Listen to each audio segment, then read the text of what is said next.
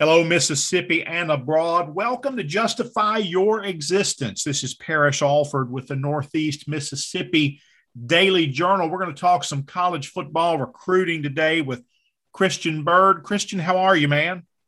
I'm great, Parrish. How are you? Doing fine. It was a big day, man. Big day for Ole Miss yesterday. Picked up a running back and then a defensive back, an athlete. Both of these guys seem to have interest in Auburn, only to swing back and commit to Ole Miss. I'm wondering if there's anything to see there, or do we just need to move along?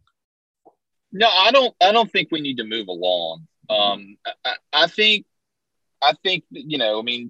look, if you followed Ole Miss recruiting, you've experienced the trouble of a coaching change before, or a coaching shift, and it can be bad from a recruiting standpoint. And I just think that Auburn has to change some things in terms of culture and getting to know different staffs, and honestly, with Ole Miss kind of being the hot name right now, and extremely explosive, there's no doubt in my mind that was kind of the difference for some of these kids. But I definitely think it's worth noting that Auburn wanted both of these kids, and would have taken both of these kids. And Ole Miss, was victorious. Not to be lost in the storyline either. I don't want to forget this, and also don't want to pivot too quickly away from the question. But Parrish, there's no coincidence that both of these Alabama prep standouts, one of which is the fastest player in the state, the other, which was a former offensive player of the year, both national recruits, both chose Ole Miss the week before they play Alabama. That there's something to that. Yeah. What do you make there, man? Right before they play Alabama, is this what does that timing say to you? Well, I don't think that Alabama wanted particularly either one of these kids, and that's not a knock. Alabama's unbelievably selective about who they take. I think it's more in line with the fact that there's a small stroke of genius in that Lane Kiffin subtly has attached Ole Miss to everything you say about the state of Alabama this week. You can't get away from it. Right. I mean, I don't even know who Auburn's playing, and I'm usually pretty locked in. And that's not a knock. That's where we're at. And I feel like this is the game people are talking about. You go get arguably the two of the best players in the state, and you attach it to Ole Miss. It just continues the conversation. And right now, Ole Miss is a household name in Alabama. Yeah, and I'll tell you what, Auburn's not playing a slouch now. This isn't LSU's best year, okay? There you go. It is LSU. Jeez, come on. I mean, all right, look, I'll eat some of that, and that I just need to get my act together. I've been out west all week, and I tell you, it's done a number to me. But yeah, that's right. And that'll be a good football game, I think. But here you've got Ole Miss being being selective. We talked about this, Parrish. They're not just going to go take commitments from everybody and anybody. If they take a kid at this point, they really, really like them, because Lane's going to hold some over in case there's a big year, which I think we all anticipate from watching Ole Miss, and he's going to hold some over in the second signing period because of transfers. So to take a kid right now, that tells you a lot. And I think that these two were high on their list, and I think they're going to be names that Ole Miss is familiar with for quite some time. Well, I'll tell you what, let's come back to these guys. And we're talking about running back Quinshon Judkins. I hate to butcher the names. And then Jarrell Stinson, a defensive back athlete from Auburn's doorstep there in Opelika. I want to come back to those guys. But talking about the Auburn-LSU game, man, it wasn't that many years ago, it seems. I guess it was, because it had to be like pre-Saban. But that used to be the game in the SEC West. Like Florida and Tennessee for years was the game in the SEC East, when you had all the Florida quarterbacks, Danny Werfel and so many others, and you had Peyton Manning. That was the game in the East. Auburn-LSU used to be that game in the West, and now it's kind of like Christian Byrd doesn't even know they're playing, man. It's just it's just an afterthought. But I don't know that there is the game like that in the SEC West this year, because it could be Ole Miss and Alabama. It could be Alabama and Arkansas. It's just the West is suddenly much more open than it looked in August. I think Texas A&M's quarterback injury had something to do with that. But, they were going to be starting a young quarterback regardless. It's just a very interesting look in the division right now. It really is. And, I think that there's something extremely odd about not talking about Auburn or LSU in winning the SEC West. And I don't think either will. But I think you kind of nailed it. I mean, listen, if Arkansas jumps up and bites somebody, you're not surprised. If Ole Miss does that, you're not surprised at all. In fact, I think Ole Miss and Arkansas are actually hunted rather than the hunters in many cases. Alabama's Alabama, but then A&M's got as talented of a roster as you can get, but they're just not. They're very Clemson-like right now. Loaded roster, but just can't seem to put the pieces of the puzzle together. So, I really think that this game we really have between Ole Miss and Alabama, and then you look across the East with Arkansas going to Georgia, we're about to figure out a lot about the state of the SEC and specifically the SEC West and how they perform in big-time games. And that's what this is.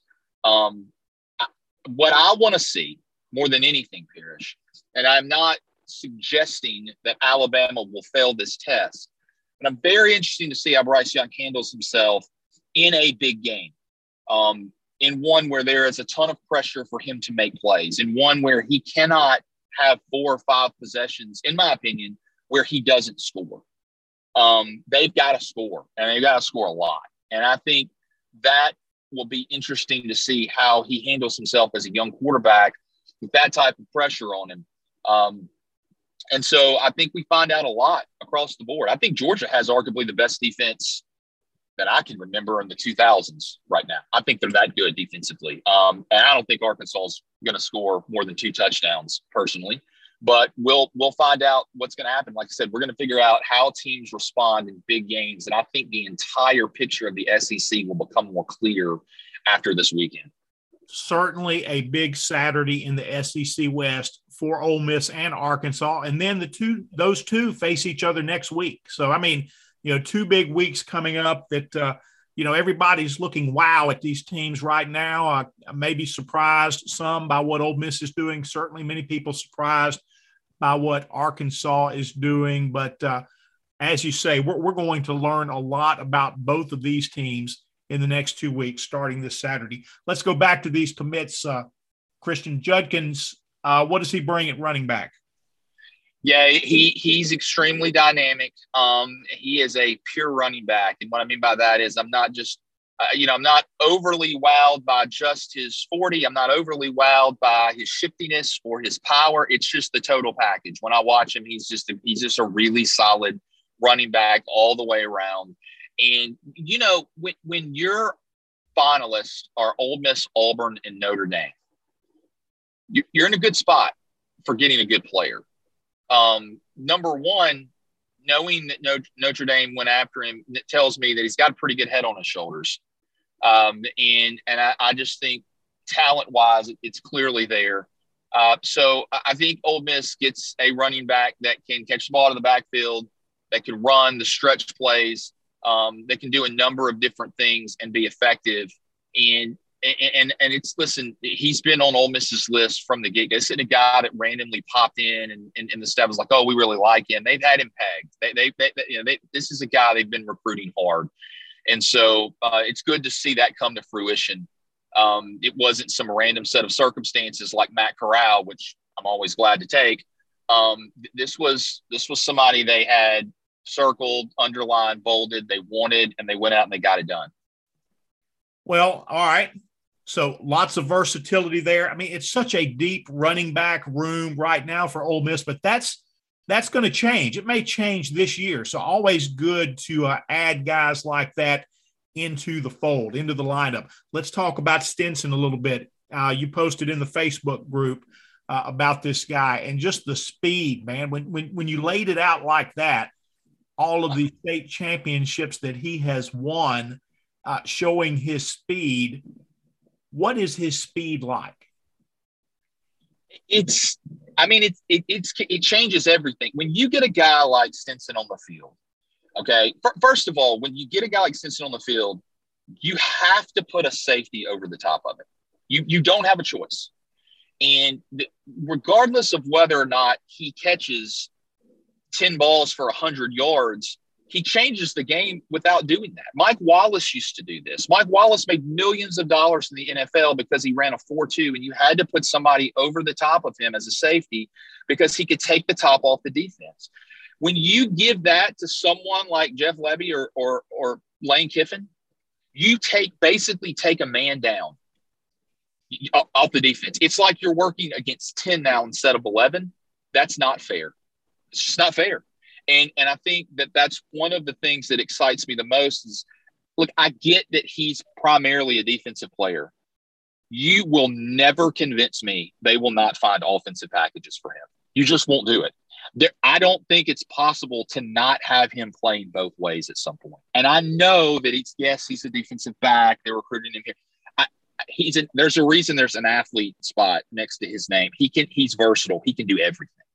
So I think he's going to play on both sides of the field. I think he's going to be a matchup nightmare for teams because I think we have the best play callers in football coaching at Ole Miss, and I think they're going to create all types of mad scientist type plays to use him. Defensively, he's going to bring a level of speed that's special. And I really feel like as a whole,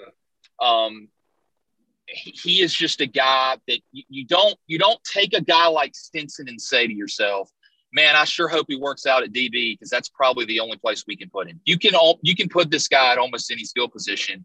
And those are the types of athletes, the versatility and the speed that you need to win in the league. And so you got a guy that won the 100, the 200, the 400, and something else. I don't remember what. Hurdles, man. He runs hurdles too. Won the hurdles. Won the hurdles. There is so much you can do with an athlete like this. So, again, I think he's going to play both ways. I think that he's going to be all over the field. This was a huge get, and he chose Ole Miss over Florida State, Florida, UCF, Penn State, and Auburn. And I mean, goodness, that list is a who's who. So, 2 national commitments from national recruits, one of which is an athlete. They're probably leaning first to be on the defensive side of the ball. I think that's where Ole Miss could use the most help. But knowing our staff, I don't think that they're going to be able to keep him off the field offensively as well. And then a running back they've had pegged forever. And as you mentioned, the running back room is a very good chance it gets much thinner after this year. And he comes in and adds much needed playing time and bodies moving forward.